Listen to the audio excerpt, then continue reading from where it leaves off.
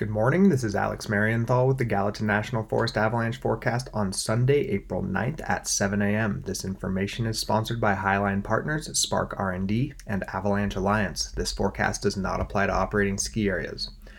This morning there is 1 inch of new snow near Cooke City and none elsewhere. Temperatures are mid-20s to low 30s Fahrenheit. Wind has been west to southwest at 15 to 20 miles per hour with gusts of 30 to 40. Today will be mostly sunny with temperatures reaching mid-40s.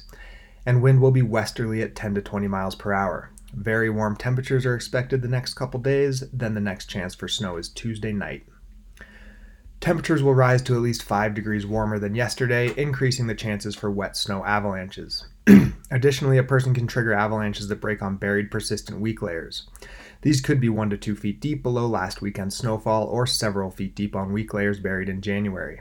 If that isn't enough to worry about, warm temperatures and sunshine might cause cornices to break off ridge lines, which could trigger larger avalanches on slopes below.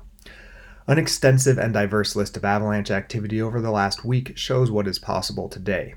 Yesterday near Quake Lake, a large natural wet avalanche buried the highway, luckily not catching anybody. On Thursday near Cooke City, a skier triggered a wind slab on Scotch Bonnet Mountain, and in the northern Gallatin Range, a snowmobiler triggered a 1-foot deep wind slab. Natural avalanches also broke 1 to 3 feet deep on wind-loaded slopes near Cooke City and in the Bridger Range. These likely broke on weak layers below last week's snowfall. After last weekend's storm, multiple huge avalanches broke, which were several feet deep on weak layers that were buried months ago. A massive slide on Mount Abundance near Cooke City that was not previously reported is a good example. And there were deep slabs early last week in the northern Madison Range, southern Gallatin Range, near Lionhead, Cooke City, and in the Bridger Range. Warm temperatures the last couple days began to melt the upper layers of the snowpack on lower elevation slopes and slopes that receive direct sunshine. Last night, below freezing temperatures and clear skies refroze the snow surface, making it strong this morning, but this crust will not last long with today's sun and heat. Anticipate the crust to melt and make wet snow avalanches easy to trigger this afternoon. These could be large and a few may release naturally. Anticipate wet slides when the upper few inches of the snowpack become soft and wet, indicated by sinking above your ankles in wet snow. Be alert for quickly changing conditions and plan to be off and out from underneath steep slopes before the top few inches of snow become wet.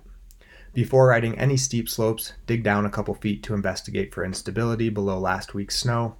Deeper buried weak layers are more difficult to find and assess, so your best bet is to avoid steep slopes entirely. If you accept the low likelihood, high consequence risk and venture into steep terrain, choose slopes without previous wind loading and without consequences like trees or cliffs. A variety of avalanche concerns make human-triggered avalanches possible.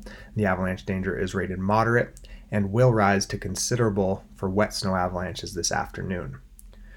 We anticipate wet snow avalanche danger will increase rapidly over the next couple days with very warm temperatures and no freezing overnight. We will continue to issue danger ratings through Tuesday. Please share your avalanche, snowpack, or weather observations via our website. Email mtavalanche@gmail.com or call 406-587-6984.